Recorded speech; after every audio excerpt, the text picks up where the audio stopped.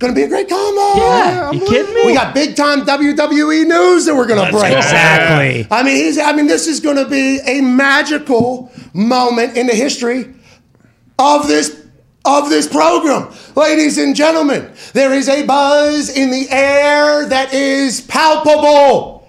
Joining us live in Indianapolis, Indiana, in studio for the first time in 15 years, Vincent Kennedy McMahon! Oh my Lord! AJ Hawk dips off the phone. The boys are here. Mr. McMahon, sorry about that. It's if you want to move it, you can move it, obviously. Right. Hey. I can't fucking believe you're here. You hear me? Thank you so much, Mr. McMahon. Vince. I'm Vince. Okay, good. I was wondering what I should call you. Right. Yeah. Okay, I just want to show the respect. I understand when you're off camera, you call me a lot of things. I haven't heard them, but... No, not me. Many others. And I think a lot of those people are tuning in today to hear a conversation from you live because I've gotten a chance to chat with you off air. And I've been very lucky to ask you questions and you give me actual advice. And whenever you were the one that decided you wanted to be here in person, I took a lot of honor in that. And I appreciate the hell out of you being here. This is big for our show. So we thank you so much. Ladies and gentlemen, fucking Vince is here. Yeah! Now let's get into it, boss. Just the mere mention of your name, everybody on earth knows. Okay? And what we have here in like 30 days is basically the yearly global standard for live events. Okay? WrestleMania, especially this year's WrestleMania, creation of yours, obviously, but this year's WrestleMania, the most stupendous two-night affair. Whenever you were a kid, a tiny kid, did you know you were going to be doing like this type of thing? Did you know you were going to be doing business? Were you like a businessman as a kid, an asshole as a kid? Like, what were you as a kid, and is this all expected from you? Well, I don't believe in ceilings, and did I ever believe I would be here? No, but I did not believe it. Got it. So I don't think that way. I don't think ceilings. I don't think milestones. I don't think pats on the back. I just think about enjoying what you're doing, and doing it, and building it. And is that why you feel like whenever you make a decision, you never back off it? For instance, like WWE Network, when you started that, the subscription service, years ago, you were killed, right? I mean, everybody, your fans allowed, obviously, all the time in the wrestling business, the world you created. Media alike. Why is this? They're doing this. You're going to cut down your audience. Now everybody on earth wants to be a part of the subscription service. Why did you not back off of that? And there's many other decisions you've made that you've gotten killed for. Do you think it's because you're just a let's go do this thing type guy, or why do you think it is? No, not at all. I think everything we do is calculated. You need some really smart people around you. You need to listen to them and make your decision. But in that instance, we had a great deal that was given to us pretty much by Comcast. But when you got into the lawyer stuff and nitty-gritty of it, they tried to tie your hands in so much creativity, tie your hands in terms of owning you, moreover, and I've never liked that. So really, it was more about creative control and having control of your own destiny. So that's why we went that way. So I'll just create my own network. How you doing? Keep it moving. I happen to own this show as well. I respect you. And obviously you're a person that I look to as a trailblazer in this world because before you, I assume there was some people that had success in the world of wrestling. But what you've been able to do with it, I don't think anybody else on earth would have been able to do it. Do you hear the news or do you hear the noise whenever people say like this wrestling thing is much better because of you? And do you hear the noise that, hey, this wrestling thing because of you has turned into what it wasn't originally? Like, do you hear that shit or do you try to stay out of all of that? I stay out of all of it. Really? Yeah. I mean, I think, again, I'm not big on the pats on the back. It really screws with your mind. You're somebody. I'm just who I am, and if you listen to the positives, then you have to listen to the negatives. I'm not big on negatives at all.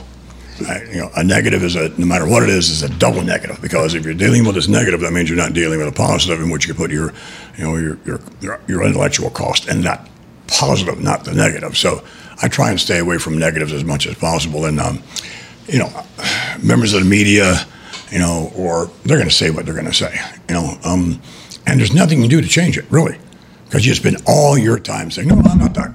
Hey, he's on the mic, yeah. Sorry, man, that's us. We should have moved. I get my hands going. No, that's good. Hey, feel free to do whatever the hell you want. Yeah. Generally, anything that's in my way, I'm knocking it down. Well, a lot of people have a lot of questions about that as well. So, in any event, you're dealing with a negative, and it's like, if people think you're an asshole, you can't change that.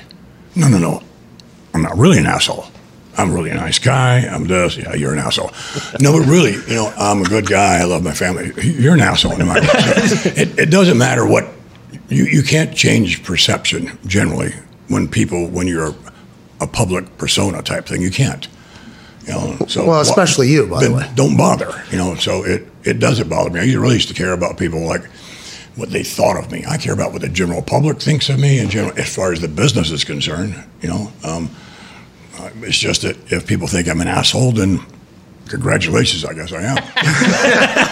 At what point did you make that decision that you didn't care what people thought about you? Because, by the way, your stamina in this thing is unbelievable. It took a while.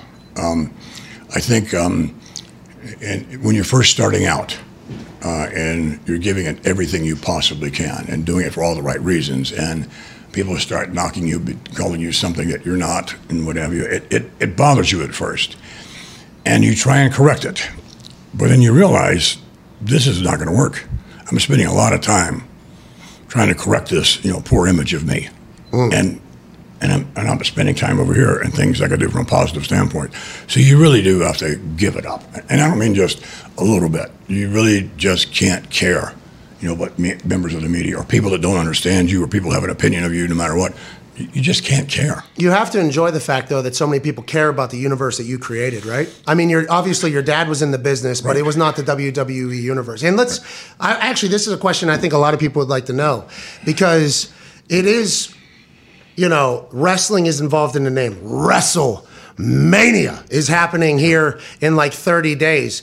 And I think the evolution of wrestling into what it has become, mostly because of what you have done with this thing that was once a carny spectacle, regional, now it's a global sensation, and also bringing, people together. I think that would never, ever relate. I think the evolution, is that why you don't like the word wrestling to be described as what you do, because you feel like it's a lot different, or what is it, you think? No, there's always been wrestling.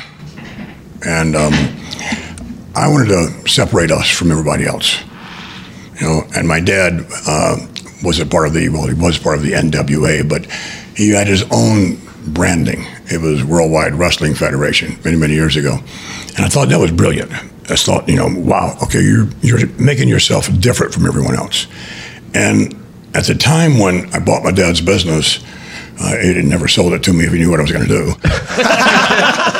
Hey, by the way, a lot of old school wrestling people, right, think like that? So, in any event, it's like, separate yourself, and be who you want to be, and especially the brand. It's WWE. It was WWF, which is another story. Hey, that panda got you.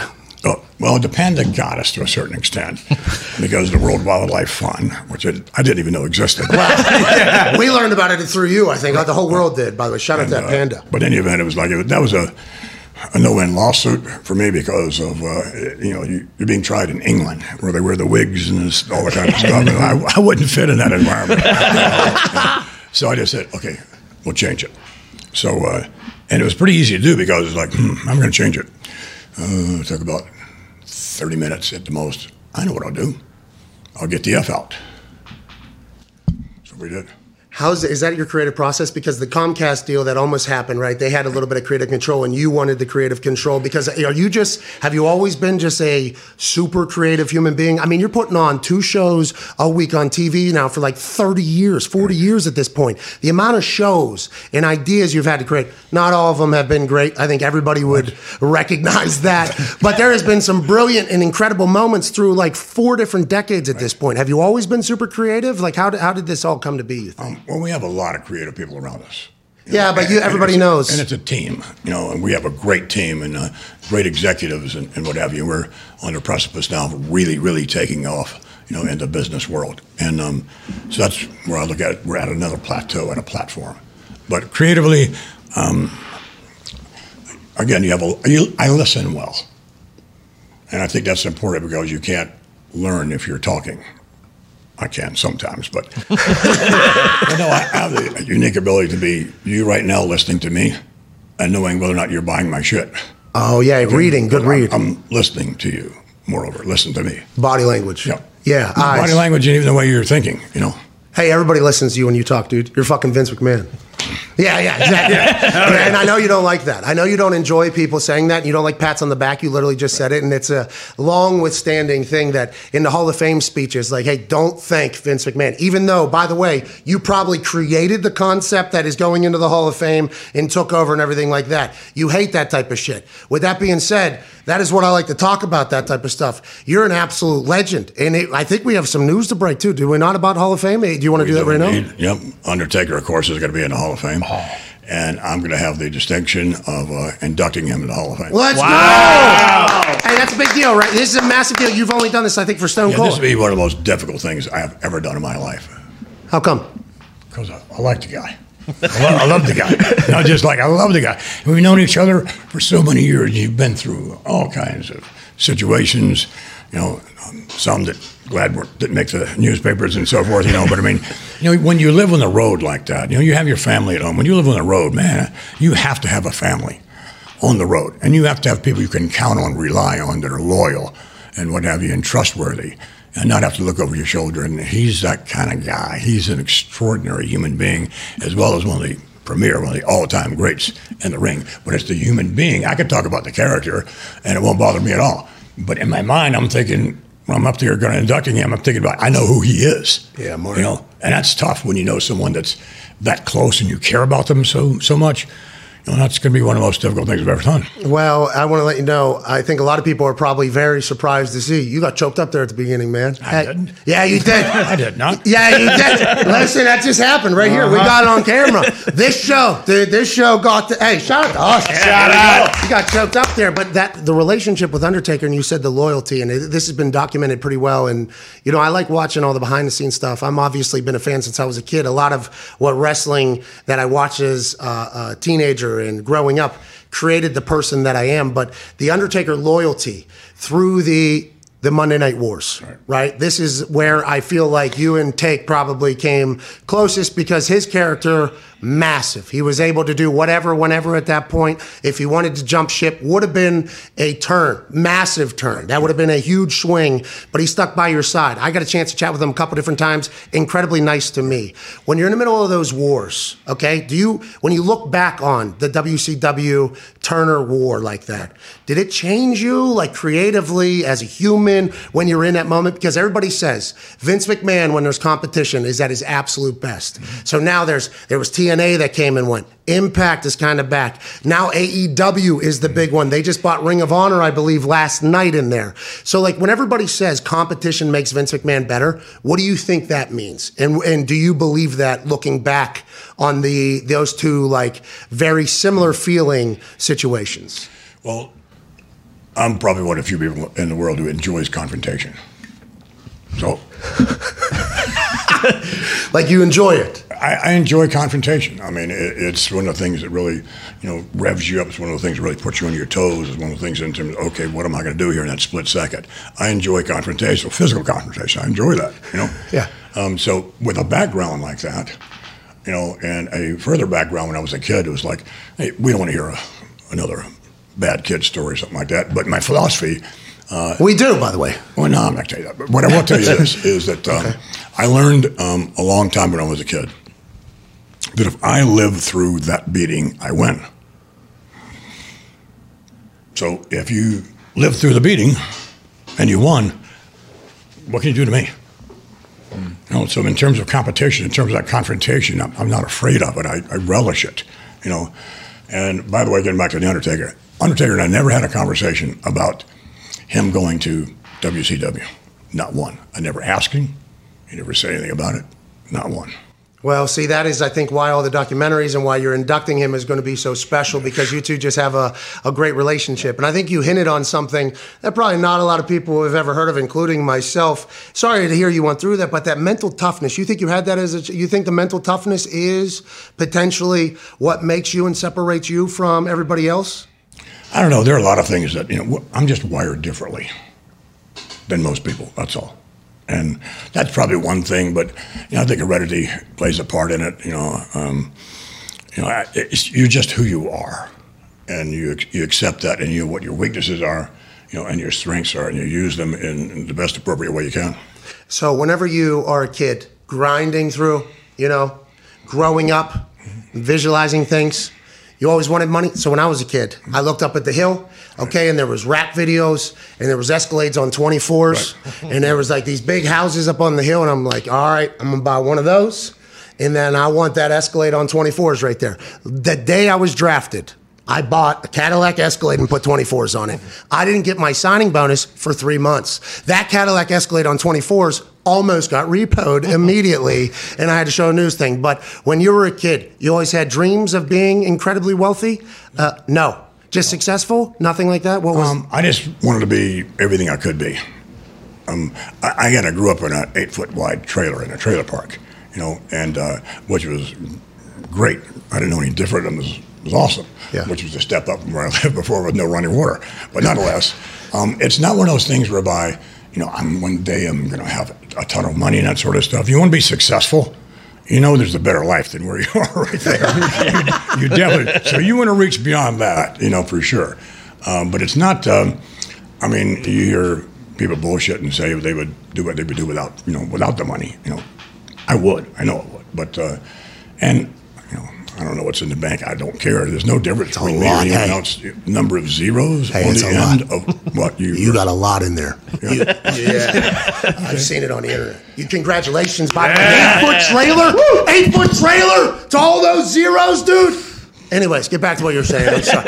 That is incredible. You say it's not about that, though, right? For you, it wasn't for me. I think there was a period of time when, after, probably WrestleMania 4 or 5, I thought I was somebody, and had an ego that way. Not that I don't have an ego, but have an ego that way in terms of, and then it's like, that lasted for about 6 months, and it's like, you're just like everybody else, you put your pants on the same way, You happen to be very, very fortunate because you're doing what you love to do. And the odds of me sitting in here, and even being alive are astronomical if you knew my background.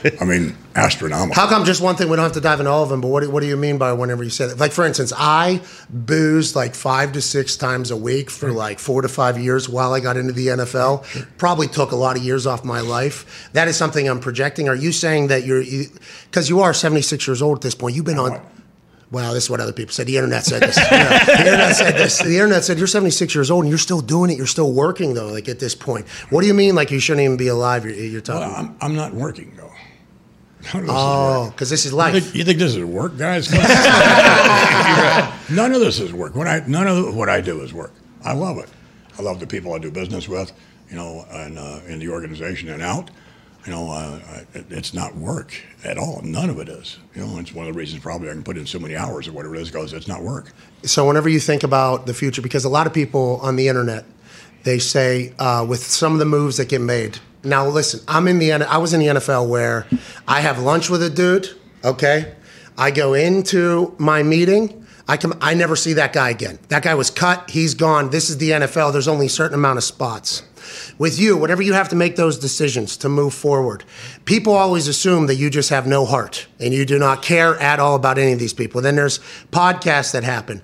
Each one of those decisions that you make, whether it's to release somebody or, by the way, push somebody or keep somebody, how much weight, are any of those decisions more difficult than others, or is it just always what will make the best show in your eyes? I'm always concerned about what's best for the audience. Always. What does the audience want? And if you have dead weight around you, or you had situations whereby someone's not cutting it, or and you have an opportunity for someone else to come in, it's like, okay, that's probably the best thing. It was one of the reasons why, with Hogan and a lot of those guys who left me at one time, and why I brought him back.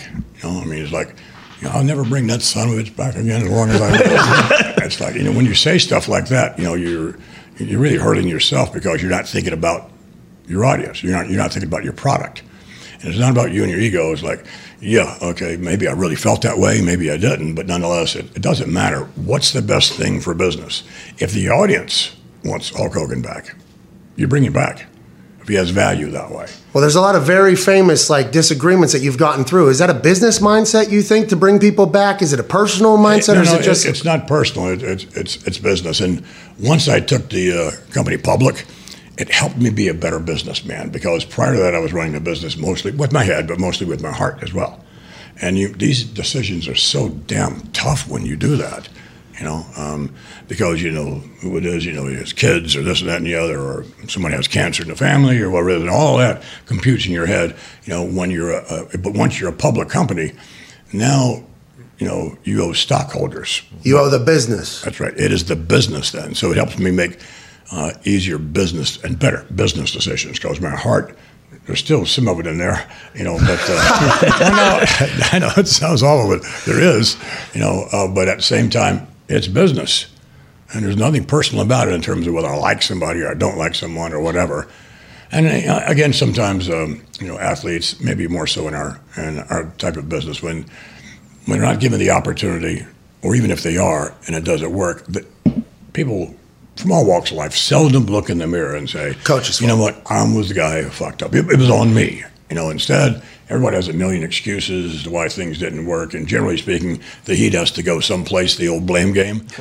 And I'm the bad guy. So that's part of the job. Yeah, you're okay with being the bad guy for the business. And I assume that helped for the business to make those decisions. But yeah, in our world, it's always the coach's fault, man. It's the coach's fault. The coach fucked me, hated me. I mean, that's an entire thing. That's our world. And you do take a lot of heat for all that type of stuff, but none of the great ideas. Like, you don't get any of the credit for any of the great ideas or the great characters that everybody beloves. And the people, by the way, that they're actually upset that are leaving WWE, you're probably the one that, maybe thought of the idea or decided how to get that idea going, or you're a part of it. I understand it's an entire team thing. Do you have a favorite WWE moment or favorite WWE run or program or anything like that? Well, I always like to say, like many other people do, is just like, okay, it's going to be the next big moment, will be my favorite, But I think WrestleMania 1 was important to me, because it was like that. I had hawked everything I had, And, you went all in?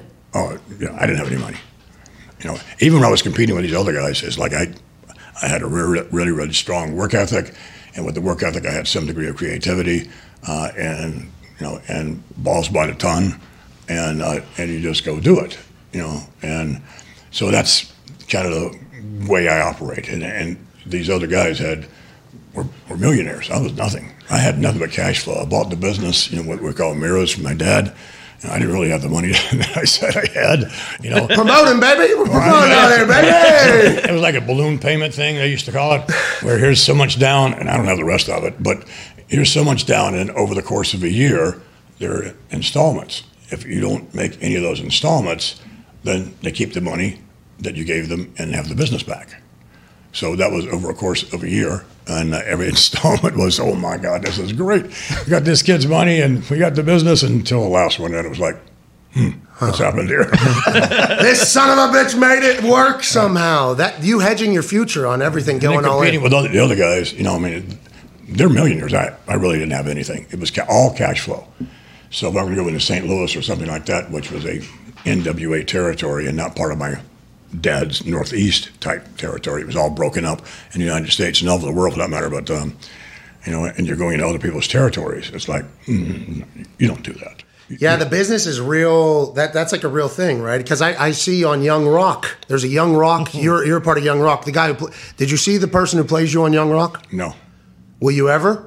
Will I ever? See the person that plays you on Young Rock? I'm going to doubt it, but no. But it was a young Vince McMahon calling to Hawaii, trying to negotiate for some wrestlers for your territory where you're a young upstart. Right. That wrestling territory game was super serious, right? I mean, that was like, there was like some real, that was strict business, right? It was. I don't know how many different rivers I was supposed to be at the bottom of, death threats are what they are, and it's like, I always felt like if you could knock off a president of the United States, then I'm easy to get to. Yeah. Never had a bodyguard, none of that stuff. And those days, it was like when you, from their standpoint, invaded their territory. It was like, well, okay, them is not just fighting words. It's like there's so many times when people threatened me, and it was like the last guy said, like, if you want to take credit for it, you better get me quick. So many, there's a story that Jim Ross was telling me one day, and he was with Bill Watts and some of the other old NWA guys, and they're having this conference because there's a whole bunch of them. What are we going to do about this kid? Just invading everything. Got to do something about him. And so, they couldn't order lunch together. I knew that. I mean, they couldn't do that even together. But nonetheless. What do you mean? Too dumb, not broke? Too broke? No, just egos and so forth. Oh, they didn't like each other either. No. So they hated you. That was like you were the enemy of all their enemies. I was a Joe. So they're meeting in terms of what can they possibly do. So now Jim is not a part of the meeting, but Jim is now in the men's room. And he's in the men's room in the stall taking care of business, and walks 4 of these most prominent promoters, and they're talking about how they're going to off me. And this guy knows this guy. I know I can do this. This guy did this. It was really impressive. And they all know people, so they're all talking about who's going to off me. So now imagine Jim Ross. Bucko! I go kill Vince McMahon! He's thinking, doesn't give a shit about Vince McMahon. He's thinking about himself. Because think about it. So he's on the throne, and it's like, he hears this. He's like, oh no, I'm going to be accessory to murder. So he takes one foot and puts it on the seat. Takes the other one, puts it on the seat. So now they can't see his feet, below the stall. And of course, Mother Nature is calling at the same time. Oh. You got those cowboy boots up in the squatty potty position. Oh. So nonetheless, finally, he waited for them to finish off. Okay, who was going to kill me and all that kind of crap. But that's just one of the things. Yeah, that's just one of the. Yeah, that's just another day of Vince McMahon. Well, really, I mean, what are you going to do? So he told me about it like 5 years after he came to work for me. He wasn't working for me then, naturally. Yeah, he was working. You could have told me earlier. Well, he's waiting for you to hire him, give him a little bit of money down, or get a little coin. You know what I mean? Whenever you say you enjoy confrontation, and I would assume not enjoy, but you're not scared away from it. You probably do enjoy it, but that also has probably led you into situations that many other people probably wouldn't. Business-wise, like, hey, don't know how this is going to go. For instance, you doing a show in Saudi Arabia, okay? This was before, you were the first person, I think, that went over there and almost like offered, hey, let's go ahead and maybe try to bring the world together a little bit. Was that because you heard they were big fans? And when you go into a meeting like that, what the fuck your 8-foot trailer is where you grew up at. Now you're doing meetings with royalty in Saudi Arabia. Like, how do you even prepare for that? What do you expect for that? And since that relationship has started, have you seen like their country develop more and maybe get a little bit more lenient, which is good for the entire world, I think, right? Well, Saudis are no different than any other people. WB fans all over the world. So it doesn't how'd you know? They were just watching on the internet, or how'd you find out that it was? Actually, well, I've known for years. We've had a presence over there for years. And Saudi, everywhere, there's no place on the globe that we don't have a presence. So Saudi fans are, really, really enthusiastic, like they are everywhere else. So it was an opportunity to play before the audience. No different than people love Western culture all over the world. They don't love our government, but they love Western culture. Hey, nobody loves it. And our form of entertainment with WB kind of fits into everything. It's larger than life. It's like, everything imaginable that you could ever like. Oh my God, the spectacle of it. So it fits in everywhere. And we translate it in 40 languages or something like that. But even if there's just English, you get it. You understand. So we've always been, popular everywhere. Saudi is no different. And again, people are people. It's, and cultures are cultures, and you have to respect that. Just because we, as Americans, this is the way we should do. This is the way the whole world should be like us. We know the way, and any other way is just not the right way. Come on, culture's been around thousands of years. Oh, well, hey. Long before us. Yeah, it depends which book you read. There's millions of years potentially, but like that's a very real thing. And situations are situational is something I say all the time because it's very real. Everything is its own individual battle. With everything you have going on, whether it's negotiations and deals with Saudi Arabia and their culture, and then you have 40 different languages, I think you just said, how do you have the time to do everything? Like, do you wake up 3 a.m., golf. What is Mark Wahlberg's schedule? This is what Mark Wahlberg says, just to preface your answer. 3 o'clock you woke up, played 9 holes, read the whole Bible, snack time. kid time, shower for 45 minutes. That's right. Drop the kids off at school, work out, again, do that entire thing. Do you have every single day is the exact same thing like all the billionaires seem to have? I'm not like all the billionaires. I'm not like anybody else in the world. I probably finished training around 3 a.m. Every day? Pretty much. What time do you start? Oh, on a good day, like 1:30. I maybe a little bit more than that. Depends on how much time I can actually spend in the gym because, it's almost like I have to force myself to get out. And I've always overtrained, which is not good for you. It's just that it's my only socially acceptable outlet for aggression. Those weights. Yeah. And then you can't pick some of them up, they weigh too much. The hell I can't. And okay, well, you do the best you can. But always a meathead? What's that? Always super meathead? No. Got into it. I just got into it. I do this for my head more than I do my body. It's good for you. I love that. I take care of me as best I possibly can and try to eat the right things and all of that. But it really helps me more mentally and psychologically, and so that I can handle the workload and handle all the stuff that comes my way. A lot of it's emotional, because you're doing business with people. People are people. And they all have problems, and they all have ambitions, and they all have this. And dealing with all of that can be a little challenging sometimes, but it helps me deal with that. And whatever the business problems come, they're good. People get hit by a bus every day. How do you deal with it? Well, it depends how big the bus is. Ever a day you doubted anything was going to happen in the whole run? Like if the bus was too big? Was there ever a day where you've doubted yourself or doubted the business or the company? I don't think there's ever a day that I doubted what I wanted to do. You always wonder whether or not it's the right decision. And then you learn from that decision, and whether it was good or bad. It was really, really successful, great. Okay, I'm about to try that again in some other form. And how did you make that happen? What were the tools that got you there? And so I don't really have a down day. That's amazing to hear. And I think you've been able to evolve, and WWE's been able to evolve. The network being the subscription service before every other subscription service tried to become a subscription service. And all the subscription services that are trying to become subscription services now, we're taking shots at you for starting your subscription services. But whenever you're talking about all of those different decisions that you make, right? It all comes down to common sense. It really does. Every decision? Pretty much. You need information as much as you possibly can.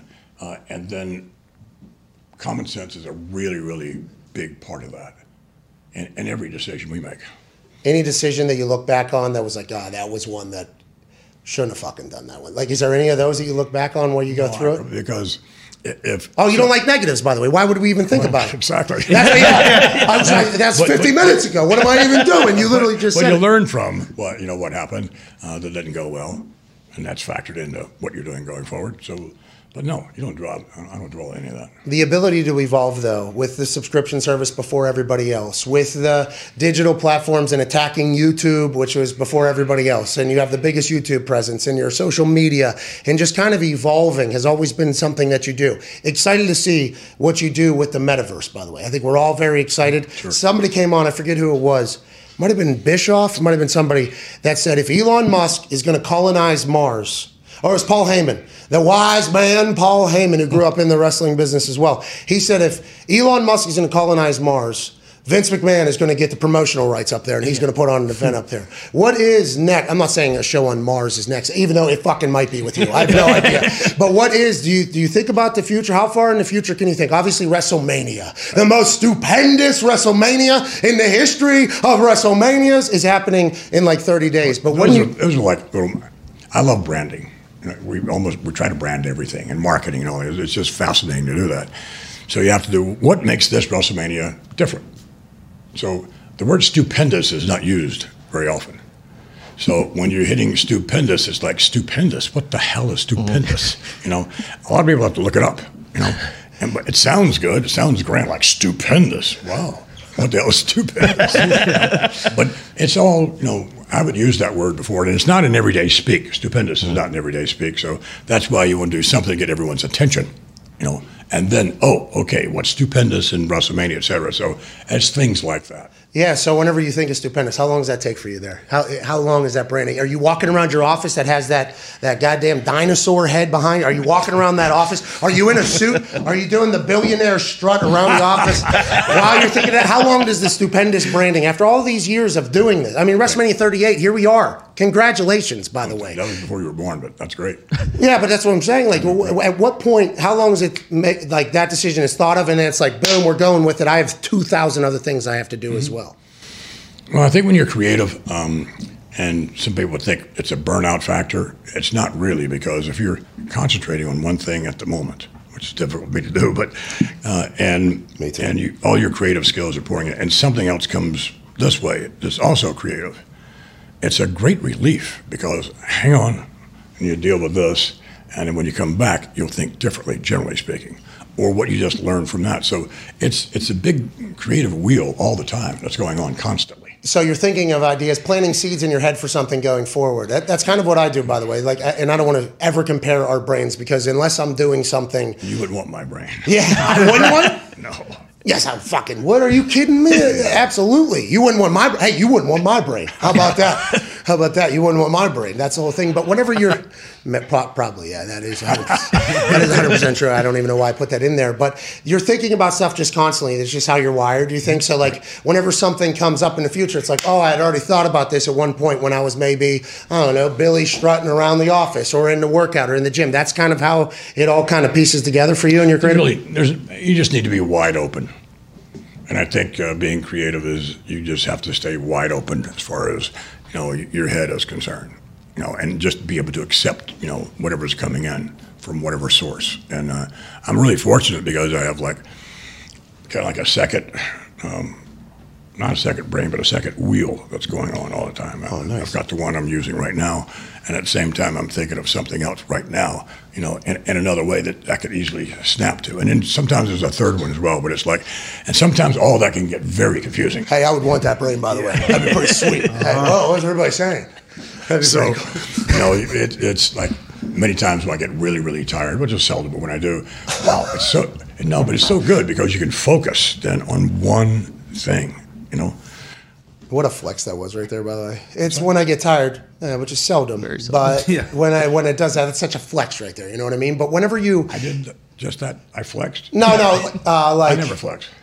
Hey, we saw those boobs bouncing on the internet this morning. We saw that thing popping off. Hard work in the gym. I mean, you talked about it. You end at 3 a.m. You start at 1:30. But the creative process and not getting tired, you would think you'd be worn out at this whole thing. But when you get past Stupendous and WrestleMania, how far in advance do you have to think for the WWE? What's coming? Because you change the game every time you get into it. And I talked about the metaverse and Mars and stuff like that. And Mars, obviously not real. We don't know what Elon Musk is going to be up to. But like the metaverse and things like that, how much do you have to think in the future while also knowing that the current product is what is going to get you there? Like, how do you do that? You have to look at both constantly. You have to look at the big picture and the little picture all at the same time, constantly. Because you want to have an idea of where you might want to go, and you don't always know. But if something makes itself available, I can fit into that, or nope. And with WWE, we can almost fit into anything, because it's like it's in terms of of the way we think, in terms of the structure we have, and the marketing aspect, and especially our talent. Our talent, by the time they finish, they've graduated from, they have much better than a doctoral or a bachelor's degree, or they when you graduate from WWE, you know how to do, you know how to treat people. You show respect, which is one of the things that I'm sure you've picked up on, is respect is huge in everything we do. Yeah, it's big behind the scenes for everything. Everybody's known about it, but it is very real. And even, from a standpoint, people really don't understand how, in the gorilla position backstage, we hug each other, shake hands, all that kind of stuff. Well, the basis of that is that I'm going to the ring to work with you, my competitor, and I want you to protect me. I don't want you to, don't drop me on my head. I don't want to be paralyzed. I don't want to be hurt for the rest of my life. I can't continue my career. So it's the respect factor that you have for each other, to go out there and try not to maim each other, and to come back, put on a great show. Obviously, it hurts, but that's okay. that's what you do. You know it's going to hurt. Yeah, you jumped off. We were just talking about like 20-foot ledge when Gronk wouldn't do it. You just jumped off his 70-year-old or whatever. It's like, yeah, you guys are maniacs. I only wanted to show him that, like, hey, look, this is all it is. Yeah, we know that's what you wanted to do. Yeah, but it's just like Gronk's like top 100 tight end of all time, one of the toughest guys of all time, and then Vince McMahon obviously goes.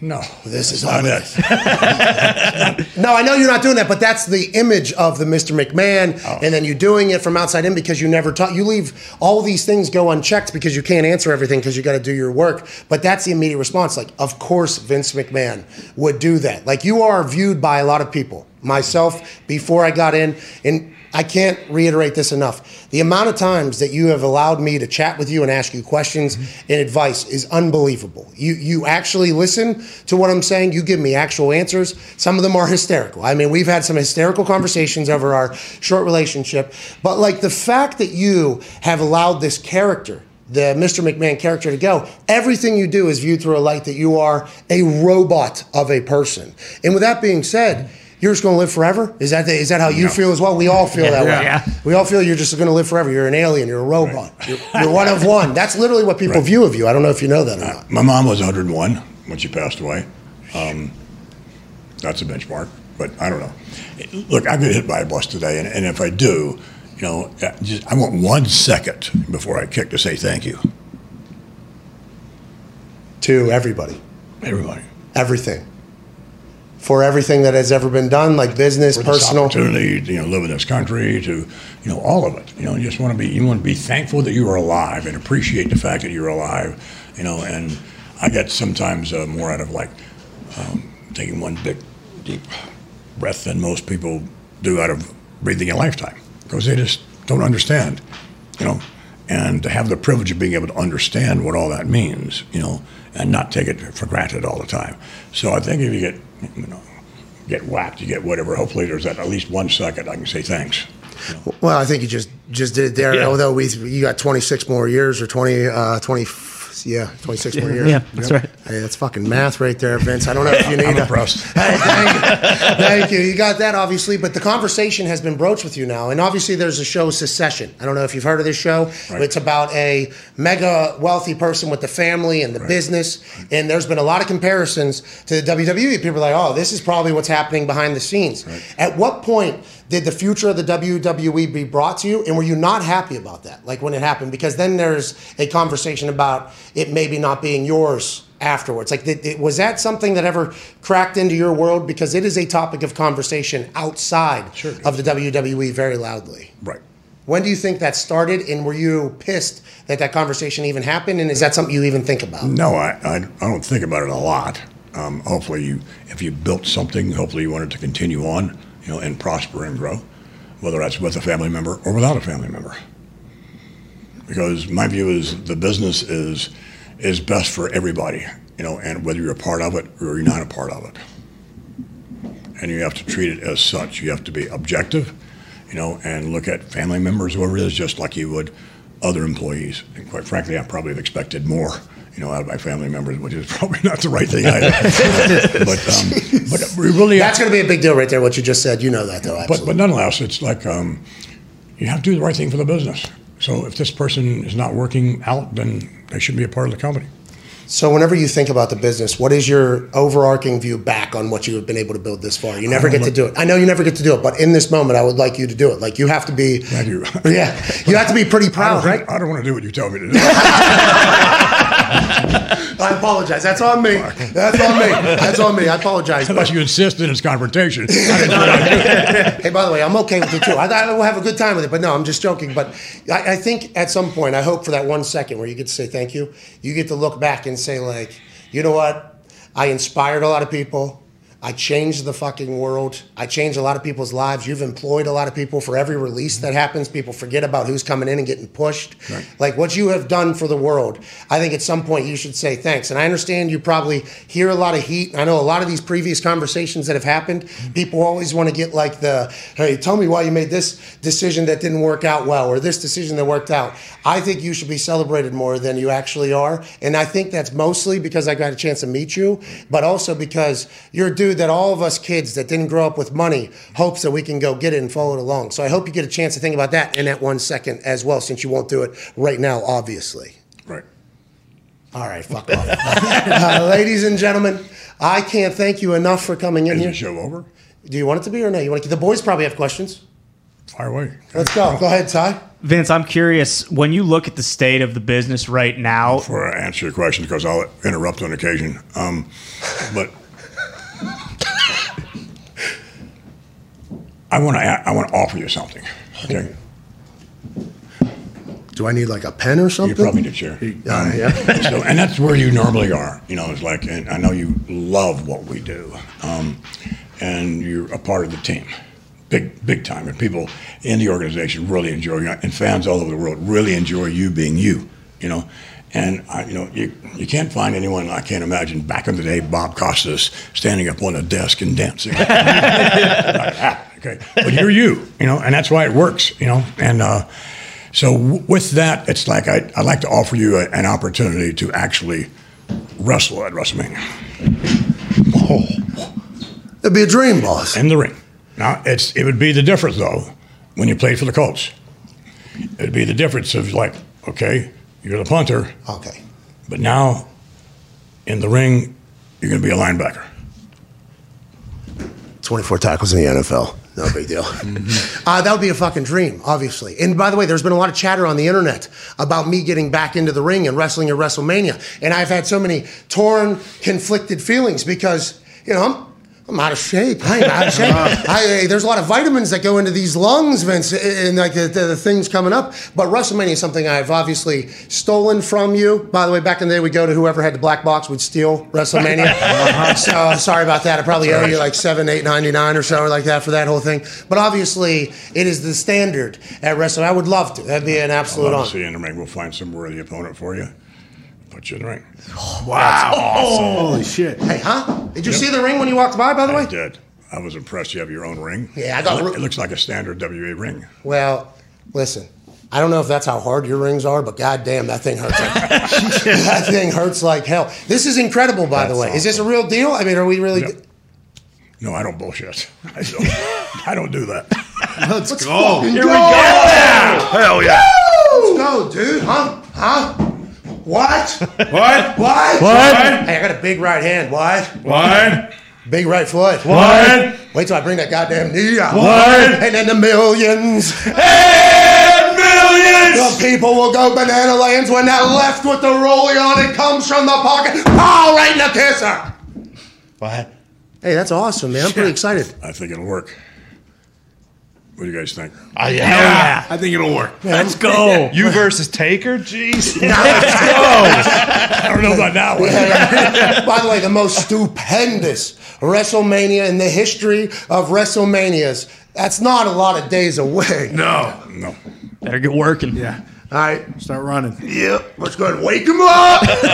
Wake him up. I'll be a part of that. Is an honor, and I appreciate That's that. awesome. I really appreciate that. Can the boys ask you a couple questions? Hell yeah. Fire away, guys. Hey, man, that's really cool. That's awesome. I got this aura ring on. Right. It'll tell me my heart rate. I assume whenever you're like, I'd like to make an offer to you. My shit just went right up there. I was excited. Good. Thank you so much, man. Yeah, That's awesome. Thank you. That's fucking awesome. Now, we'll have to handle the business side of it, of course, but that is an entire other conversation, and we'll figure it out. Go ahead, Ty. When you look at the state of the business right now, do you find that it's either more difficult or easier to cultivate and create superstars than it was maybe 10 or 20 years ago? Or ultimately, is it up to kind of that person to get themselves over? No, it's a team effort. If it's a character, then you have to really be into that character and bring that character into the ring. Not just be a character. The audience is not going to buy that. You have to really buy Undertaker, the primo example. We could never break him, ever. And I tried so many times, even on camera, taking a risk of trying to break him, and to get him to smile or something. Dance, right? That was the whole Never dance. could, That was the whole dance moment where you're telling him to dance, I believe, right? Yeah, well, there's take-a-rooney. So Yes. the spin-a-rooney Yep. type thing, I think it was out in the state of Washington. It was after the show was over. And we're trying to do all kind of stuff like that. Nope. Almost got him, but you can see, if you ever see that footage on network, you can see the look at him. He's trying not to smile, but he knows, but I'm getting close to getting him. And it's just he never broke character. He's just for all the right reasons, just a wonderful, wonderful human being. But you have to, if you do have a character, you have to really, no different than acting, same thing. And our performers, the reason I call them superstars and not just wrestlers, is because anyone can wrestle, either poorly or well. I didn't mean, when I said poorly, look at you then. I didn't mean All right, I'm in WrestleMania, dude. All right, I'm in WrestleMania. I don't know what to tell you. But you're right. Everybody can wrestle. So it's like, do you want to be, and again, back to branding and marketing, so do you want to be a professional wrestler or do you want to be a WWE superstar? WWE superstar sounds a whole lot better to me than being a professional wrestler. So I think the quality of human beings that we have and the enormous amount of talent that they have is because you have to have acting talent or reacting talent. You have to have that. You have to have this ability to really want to grow because in our environment you grow. I believe if you're not growing, you're dying. Right. Myself. Oh. So. Put it on a shirt. You have to have that desire when you come in to really want to be everything you can be, and really, if it's a character, really get into it. Be that character when you're in the ring and outside. But in your private life, don't be that character. You really get all confused. A lot of people are that way. Oh yes, that's, by the way, in my eyes, and you might view this differently. I think that's when it's at its best. Like Taker was always Taker, right? That's what everybody said. You saw him in all black. He moved quietly. But then you get him at the bar, he's going to shut it down. Oh, yeah. Taker's going to. Mark Calloway. But it's two different things. The really good ones are all in on their character, and then they're themselves, after the show's over. Do you not think when the character is closest to the actual character of the person, it is his best? Or do you think it's like whoever can portray the best character is the best? Right.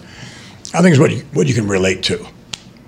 Somebody relate to Batman or whatever else it is, but they really think they're Batman after after trying to work with a show or something. No, it's important for your mental health, to not be the character outside the ring. You talked about being on the road and the family on the road. You have to have more logged hours in planes than anybody. You've lived a rock star life for 40 years, dude. Is that how? What do you do? Like eating wise? We went on the road. What do we have? We had 6 pizzas. Oh yeah, gained about 60 pounds 70, in 6 months. 65, 70 pounds. Like, and Cheesecake every night. And you said you're never tired, right? You said seldom tired. Like that's what you said earlier. Like, how have you been able to maintain this rigorous schedule while also not completely destroying your body? Because you hear about rock stars, you hear about roadies, you hear about people that live on the road. You've been able to maintain energy, creative stamina, everything like that while being on the road. Do you attribute that to anything, or what do you think? I don't really think about it. I mean, you work at it, and you have to be discretionary. It's like it's a lot of ball players who come from nothing and now have all this money. How do you deal with that? That's fucking tough to deal with. And you've got all other opportunities that are coming at you. Not that you went at them, and they're not always good opportunities, and it's like and they're just coming at you in every conceivable way. You have to be very discretionary, and you have to grow, because when you're a kid, that's so tough. You got to figure out what you want, and what you don't want, Yeah, but you flying out here is absurd to think about. We're on the road to WrestleMania right now. We're in Miami on Friday. Madison Square Garden's on Saturday. I don't know where Monday Night Raw is. I probably should. But then you're there on SmackDown. And then we have the most stupendous WrestleMania. You fitting this into your schedule, I just assume it would be impossible. But when you're traveling, are you just working the entire time? Sure. Yes. You've just taken your entire life on the road, basically. But I'm having fun. Yeah. I mean, it's not like, okay, I'm working, yada, yada, yada. I mean, I'm having fun the whole time I'm doing that. How's that Wi-Fi on the plane? Pretty good. That's good. Yeah. You watch the show? Yeah, you watch the show all the time. Go ahead, Connor. Yeah, when COVID first started, I think you were on a council with like a lot of the other commissioners of the major sports. Right. Was there ever a thought for you to like miss a show or anything, or did you immediately like almost have a plan ready just in case this happened? I think I like to do our own thing. So, and everything's different. Look, whatever the guys in the NFL do or whatever it is, they do. They're a little higher profile and so forth, and I get it. But I was determined that, even with this COVID stuff, that we weren't going to miss a beat. Couldn't have an audience. We never missed a show. And that's a credit to our performers as well, in terms of like, because again, they're gifted and they work hard at what they do in terms of their skills and in so many different directions. I mean, you're talking about an unbelievable. It's why they're superstars, not wrestlers, and they have this thirst for everything that they can possibly do to make them a better performer. Quite frankly, they're becoming better human beings. So it's what I decided to do was, okay, we had this training facility, which we still have. It was smaller then, and it would keep us in a kind of a cocoon balloon type thing. Yeah. So we tested, did everything imaginable for people coming in, our people and others, to make sure it was safe. So we put on a show every week, brand new programming, and with no audience. That was difficult because you have to, as a performer, then you have to go, okay, I just got this shit knocked out of me, and it's like 1, 2, 3, they're reacting, and then come back. So you have to listen to that in your head. Yeah. Instead of just going through the motions.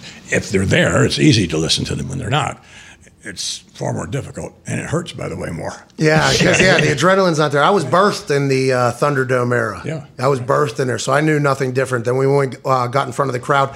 Where were we? Fort Worth, I believe, and then the Cena. I mean, it was just a game changer. I'm like, holy hell, this is a game changer out here. Our audience is so much a part of our product. You get mad. You say everything you think about for the audience. Steve Jobs has a quote where he's like, "People don't know what they want till you show them." I assume you have to have that type of mindset when you're making decisions as well? Yes, but we have a focus group every night. And it doesn't matter what I want. It's like if I think something's going to work and you present it and there's no reaction, wrong, Vince, okay? So you immediately know, whether or not something's going to work. You don't know how well it's going to work, but you immediately know. It's a focus group. They tell you. And you're saying still at this point, through the Thunderdome era, you probably had to rely on social then, right? Is that what it was? Social media was basically telling you through the Thunderdome era? Pretty much, although again, you can tell, but in terms of what's happening, you've been in the business for so many years. You can see in the ring whether or not this is working or not, But, you listen to your audience no matter where it's from, but sometimes the internet audience, a portion of it, can be relatively biased and a bit harsh. No! So I don't listen to any of those. Yeah. None of them, But again, everything you do is for your product. It's for your audience. Guys, you loved us because it's for your audience. What wouldn't you do for the show for your audience? Yes. That's what we do, And I think a lot of people probably from this conversation, and by the way, thank you for doing this. Yeah. You are so cool for doing this. I very much like 4 or 5 times, and once was thank you very much, and I'm thanking you. Hey, welcome to the Pat McAfee show, man. I'm not big on the thank yous. Hey, I know you don't like the compliments, you don't like that whole thing, and hey, thank you for coming. Thank you so much. No, okay, all right, enough. We won't do that. But I think a lot of people are potentially hearing, you as a human here, and this is a fascinating thing for a lot of people. God forbid I'm not human. There's a lot of humility in a lot of things you're saying, like, hey, if things are wrong, you got to do that. Aleister Black came out and told a story whenever he left about a meeting about a new song or a new entrance theme. And he said that Vince said, "Oh, I don't understand it, but if you think it's good, you're good. I'm a 76-year-old man," or something like that. Right. At what point do you think that creeped in? And have you always been like that? Is that something? It wouldn't matter if I was 36. Same thing. I think that you have to overcome a stereotype sometimes, and that, okay, Vince is not hip or he's not with it, or I've never been cool. I ain't give a shit about that. But, you're pretty fucking cool, dude. You were in a limo that blew up and he came back the next week.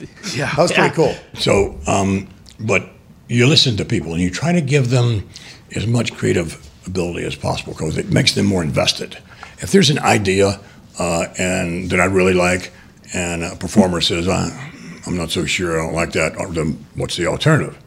If they have an alternative that's better, great. There's no pride of authorship. That's the way to go. Thank you very much. But you do need to lead. You can't just wait. So I guess probably what Steve was saying. My guess is you need to lead. That's for sure. You need to give. Here's what I'm offering. Not buying it. Okay. Here's what I'm offering. So I guess that's probably what he meant because you can't dictate, to the audience what they're going to like. So I don't do well with bosses. It's very well documented. What's that? I don't do well with bosses. It's pretty well documented, right? I think that is something that a lot of people, it's on the internet, not in your world, but on the internet. And I think it's because I'm not 100% sure I appreciate their brain or where they're coming from because I know some of the decisions that they've made in the past. So it's hard for me to take them serious when they're saying something about me, and they probably don't understand me anyway. So, all right, you can fuck off. I've done that. So when I sign with the WWE, everybody on earth goes, I can't wait to hear how you react to Vince in your ear telling you exactly what to say, how to say it, and everything like that. And I said, I think I'm getting an incredible opportunity to get a billionaire's brain into my brain on a product that he created because I like to learn from everybody. I would like to learn from you. You in my ear is awesome. You, since the very beginning, and I don't know how many times you thought about not doing it, you've let me just do my thing. Like, I am very, very pumped about that. And it went against everything that was said about you. So I think you saying there that you got to lead, like, yeah, it's your company, but people potentially presenting another option to you and working with it, that's a massive part that never gets chatted about in the creative process, I think, personally. Yeah, but if I didn't like what you were doing, then you wouldn't be doing it. Yeah, true. But really, again, to the audience, if it's not about my personal taste. If it's not getting over, if they weren't like really like, I think he's a fucking cool dude. I like the way he performs and yada yada. If you wouldn't be there, but you appeal to the audience. That's what we're all about. You're having fun doing that. And we all have fun doing what we do, right? And you create things and what have you, and it's a blast. It's again no work. It's just constant. It's so fucking cool. I'm going to knock that thing over here. I got backhanded in a second. Hey, listen, I know. It's like 3 times now I've lightly touched it. Hey, I know you got big, strong mitts out there. We were trying to figure out what the proper microphone setup was going to be, by the way. We thought about a table with a stationary mic. We went with this one. Do you think we made the right move here? It wouldn't matter. Okay. You're not down either one of them? Brock also broke the Brock. table. Those are the headsets that Brock threw up into the Raptor. So cool. Hey, will you explain that guy, Brock Lesnar? What a one of one that guy is. He really is. And an extraordinary human being. Yeah. A smart son of a bitch. Good businessman. Good business. Oh, my God, yeah. In general, he's really fucking intelligent. Yeah, absolutely. And people that, again, it's that misperception. You have someone that big, and it's like, oh, yeah, well, it's a Neanderthal. Okay, he looks like a Neanderthal. He's smarter than you, pal. Yeah, and he will listen, by the way, to everything you're saying, and then he will have his own. I've been very, I've gotten a chance to learn about Brock now at this point and chat with Brock off air.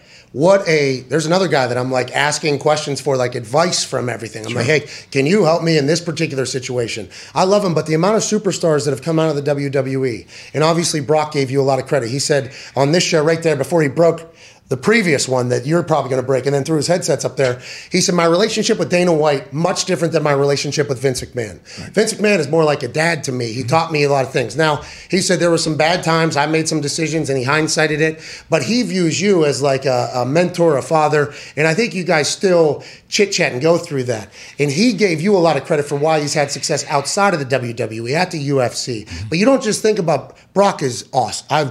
I fucking love Brock. I'm very thankful for Brock. But if you go through the history of the characters that have been created in your universe, I mean, The Rock is the biggest star on earth right now. Right, yeah. Stone Cold Steve Austin can do whatever he wants, whenever he wants, however he wants, because he's there.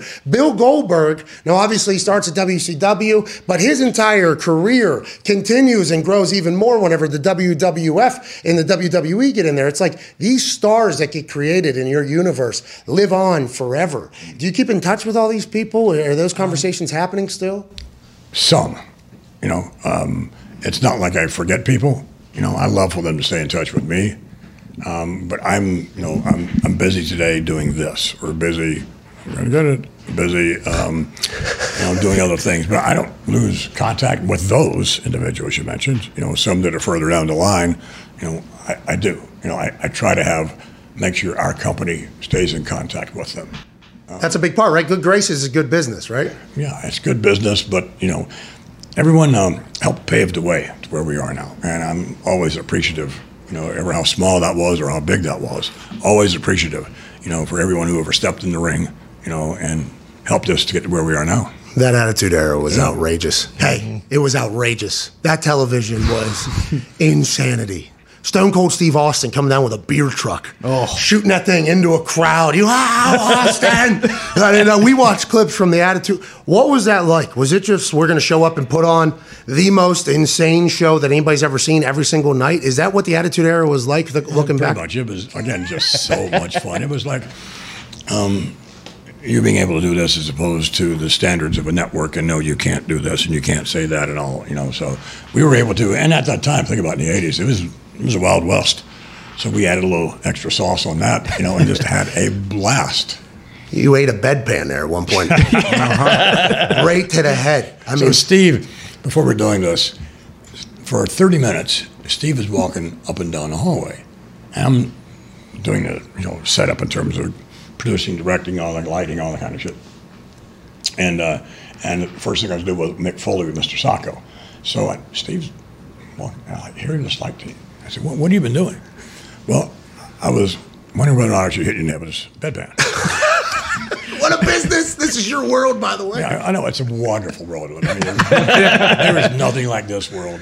I mean, it is so wonderful. Well, Mr. McMahon, I was wondering if I could hit your head with this bedpan. What? It's a Texas accent. Well, he starts hitting his head with it. Like, I don't think it's going to hurt that much, but this fucking thing is thick as hell. And of course, when it's showtime, you don't even think about it.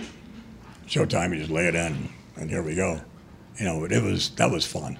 He said on the show during that era, we asked him a question, and I think it was the cement in the Corvette where it blew out. And he said before the show started, he said, they handed me the keys 2 minutes before the show started. I didn't even know how to drive it. But I fucking hit the Corvette because it's live TV. Right. Like, what is it about live that you love so much? God.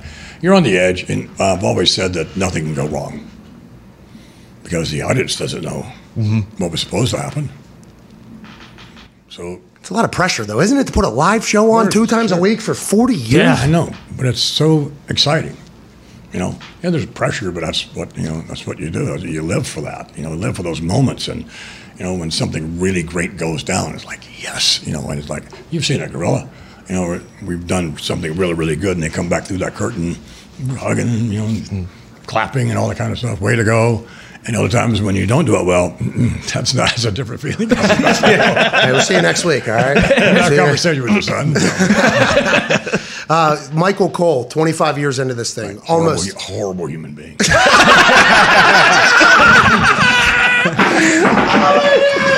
Jesus just fell. No batteries did. Oh, my. Really. And you knew that, too. Like, the persona and everything is all well and good, but just a really horrible.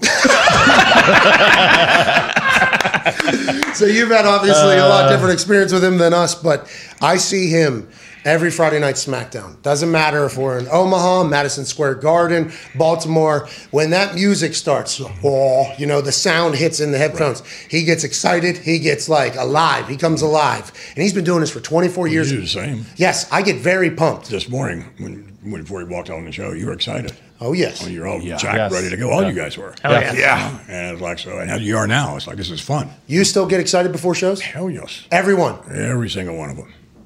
Even when, is there some shows where you go, okay, this one's going to be interesting here? Is there any of that thought? Is there? Well, when you write it, then you're really into it.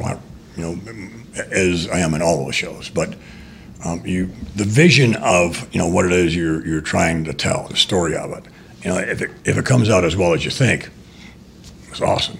Sometimes it comes out better than you think, and sometimes all those tools and everything right there, and you're going, how could they miss that?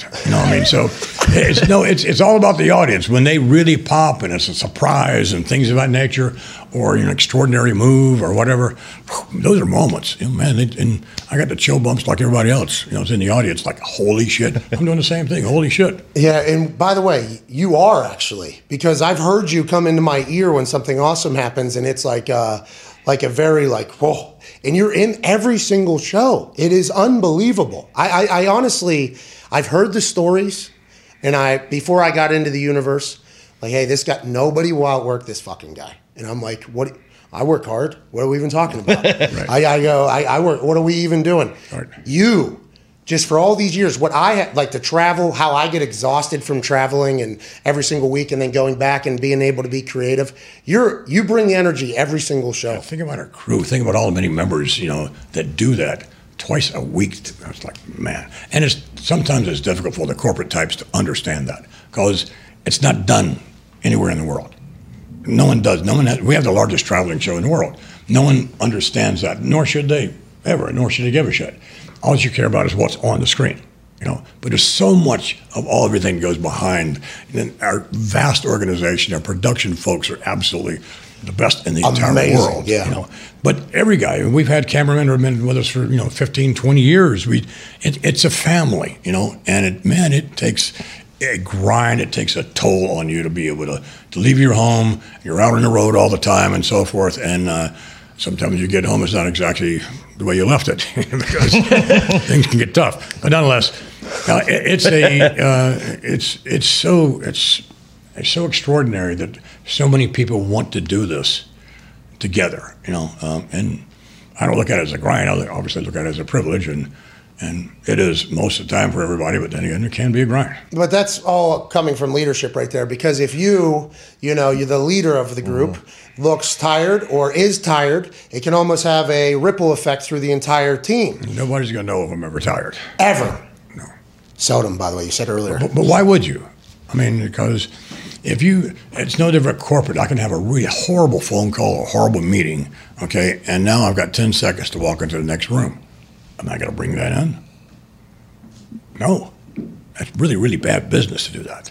So whatever it is that emotion you had there, okay, when you walk into that next room, be your normal self, smile, this, that, and the other, and you may be dying and pissed off up the yin yang, or in here, oh yeah, and there sometimes especially. But why bring that to the meeting? If you're angry or whatever it is that's bugging you, right away, it changes the entire complexion of the medium. So what do you, like your leadership style? Did you watch other leaders? Did you read books? Or is it just something that came naturally to you? And how have you evolved, do you think? It's moreover, I'm sort of a student of psychology, but street psychology. Trailer park psychology. I'm, right, that's exactly right. Yeah. I'm the kind of student I am is that I didn't have, my grades weren't good enough to get into college.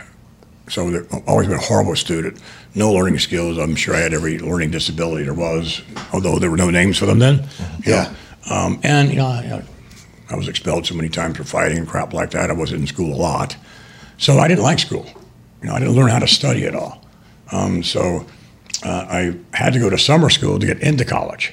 And then it took me 5 years going to every summer school to get back in. It took me 5 years to get through a 4-year curriculum. Easy for me to say. Curriculum. Thank you very much. I got you. East Carolina, right? Harvard of the South. Yeah, that's it. I went to the Harvard of West Virginia University. I did not graduate. Did you? I graduated. What was the major? Business administration. Oh, so that's and that's another story. That's so many fucking stories. So here's like I don't have I don't have the grades to graduate. I'm slightly off. So if I went from a B+ to an A-, that would help me. So I forgot the subjects. And I wasn't going to graduate. And it was like, man. My wife at the time, she went through a 4-year curriculum and made it, and then in 3 years. She's really, really smart. Well, that's 2 years. So, yeah, it's like, but me, it's like, no, and here we're graduating at the same time. The reason I mentioned that is because we're graduating at the same time. We're supposed to. I don't have the grades. I'm not going to graduate. What am I going to do? I'm not asking for the world. I'm not asking you to give me an A when I had a D. So I found out where these two professors lived. So what are you going to do? I've got nothing to lose. You knock on their door and say, hello, I'm Vince McMahon, if they didn't know who I was because it was a large class. And I'd like to come in and talk to you about, business. Right. So one of them was so kind and said, absolutely. As from a B+ to an A-, be happy to do that. And the other one was such an unbelievable asshole, didn't want to let me in his house. That's bad business. No, and I get it. It's unusual for a student, to find out where you live and knock on the door. I get that, but I didn't have anything to lose. So there was a bit of confrontation and so forth, and he was going to call the cops. Call the cops. I still don't have anything to lose. Really, I don't, Yeah. I'm sitting on the sofa, and I'm going to call the cops. No, call them if you want to, but then I am going to Hey, that microphone. Do you have another one? Yeah.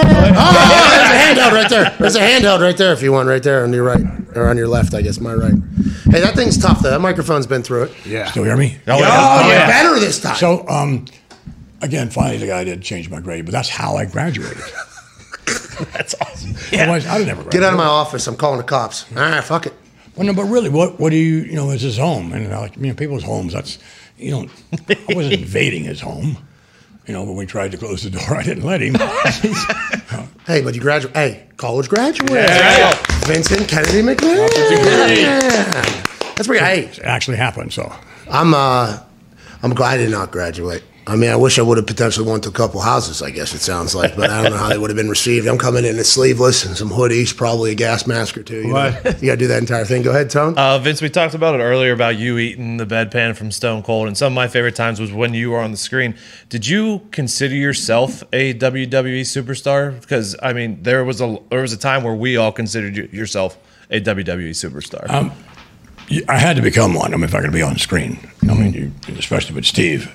Yeah, that's a blast. And the funny thing is that, I'm really Steve Austin, and that came pretty much in terms of the concept of it, and knocking your boss and this and that and the other. I get that because that's the way it was. I totally understood that underdog philosophy and your boss is an asshole, and things of that nature. I grew up that way, knowing that. And the perception of you was that, so it's an easy transition into Mr. McMahon, I'd assume. Easy. But you're the greatest heel of all time, people say. What was that? Greatest heel of all time. Everybody was like, that guy's an asshole. Yeah. Everybody. Right. And it was. Well, the other thing, too, is when you're committing to a character, as I said before, you have to really get in. So you have to want people to really dislike you. I mean, you want people to honestly really dislike you. I guess maybe it's pretty easy for me to do sometimes, but when you are really into that character and you think of things that that motivate people, and when you even lying from a standpoint is like, people think I was lying when I said, like, you don't lie. Yeah. Really, you don't lie sometimes Ever. I mean, it's like, come on, you're any number of lies that you tell every day, little ones, sometimes they're big ones and what have you. But nonetheless, it's like topics like that people can relate to, and being able to, to mash the emotional buttons and to get a reaction like that, man, that is a thrill. You loved it. So whenever you went to performer almost on your own show, it was a game changer, even more so. Like, hey, I love this. Because you were a commentator, long time. Hey, I'm going to be the voice of my product, okay? My show, this is how I would like to go. I'm going to be, by the way, one of the greatest commentators of all time as well. Congratulations on that in your own business that you created. Obviously, that's going to happen. But from that to the performer to being hated by everybody, that just brought a whole new level of fun and thrill to the business that you're already in? Absolutely. The difficulty, though, is when you're performing, then you can't produce and direct. That's so difficult because you have to commit so much into that performance, and I'd much rather being on the other side of the camera.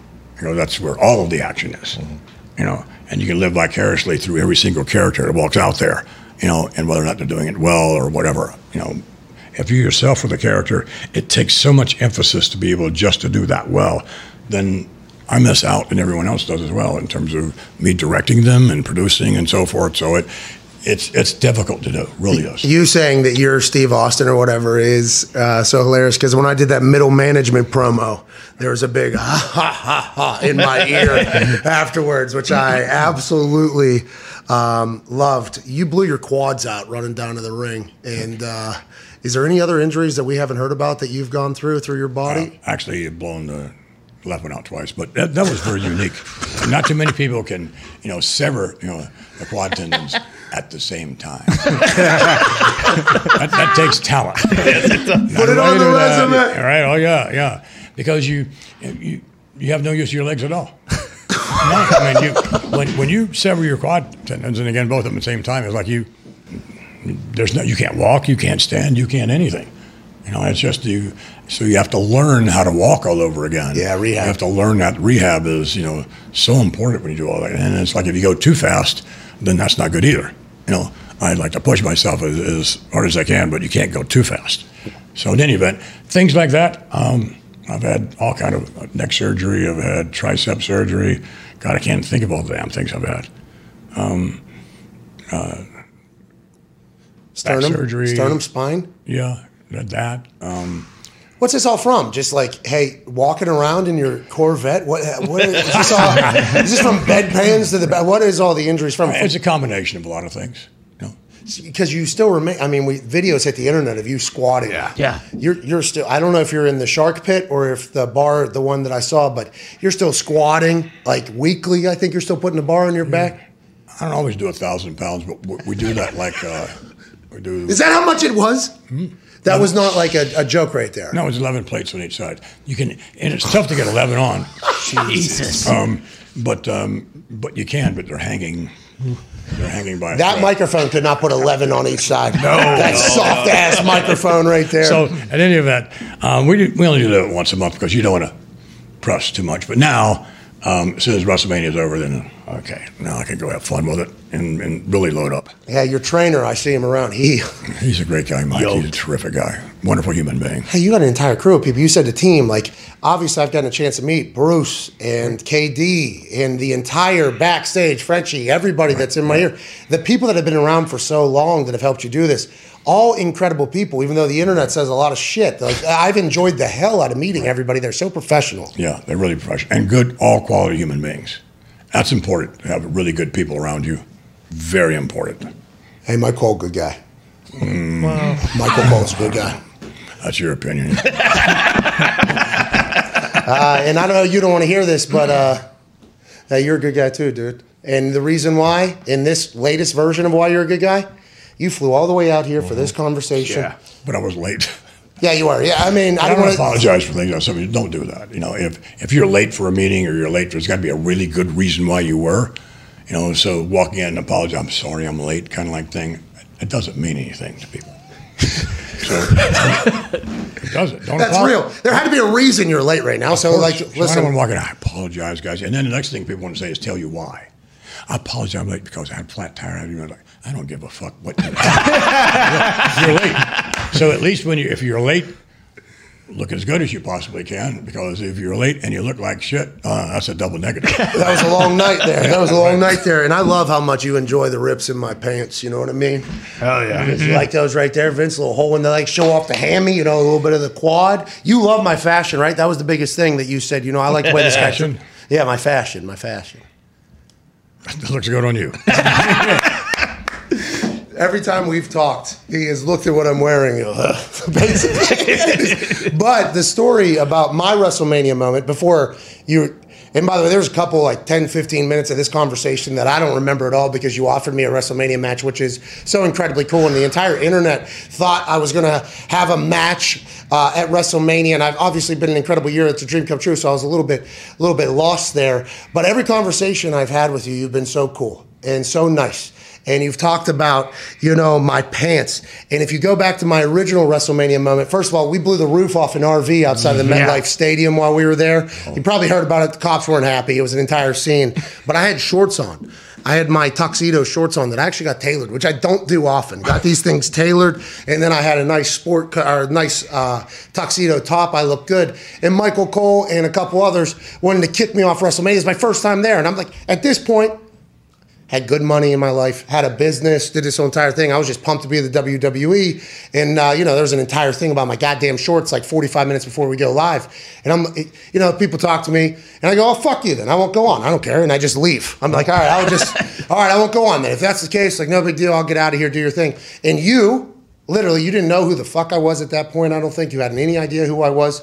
I think you said, I appreciate that he wore those and I respect it or something like that. And I think you added the word hip or something to it. And then I did it. You have been so genuine and cool to me through my entire relationship. And the fact that you came here, man, we will remember and cherish forever. Thank you for everything you've done for me. I appreciate that. I've enjoyed this, guys. Thank you very much. Ladies and gentlemen, the chairman of the WWE, Vincent Kennedy McMahon. Yeah! All right. Try to win some tickets. Hashtag PMS SeatGeek Mania. Take a screenshot. Go ahead and bounce around. Hey, they're going to get a shot on you right now if you want to smile. I don't. Go ahead and tweet hashtag PMS SeatGeek Mania. We're going to give away 2 pairs of tickets in the lower section at the most stupendous WrestleMania in the history of WrestleMania. I'll come to watch you work. Well, now I guess, huh? Right. Hey, Hell yeah. Too. Hey, listen.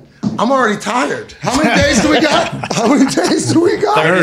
That is a problem. We're going to have to expedite that whole process. I appreciate you. I'm thankful for you. We will see you all tomorrow for a Feel Good Friday. We're live 11 to 1 here at youtube.com/The Pat McAfee Show because the flight to Miami is long. Hey, that's way the fuck down there, Vince. That's a long flight down to Miami tomorrow night. It's no big deal. I agree. All Just right. more business in the plane. There you go. Oh, that's what I need to start thinking about. Business in the plane. Be smarter. Right. All right, I'll start that next week because this time I'm going to celebrate. I'm in fucking WrestleMania. Hell yeah. We'll see you tomorrow, 11 a.m. Vince, thank you so much. This is the greatest show we've ever had. Cheers. Thank you.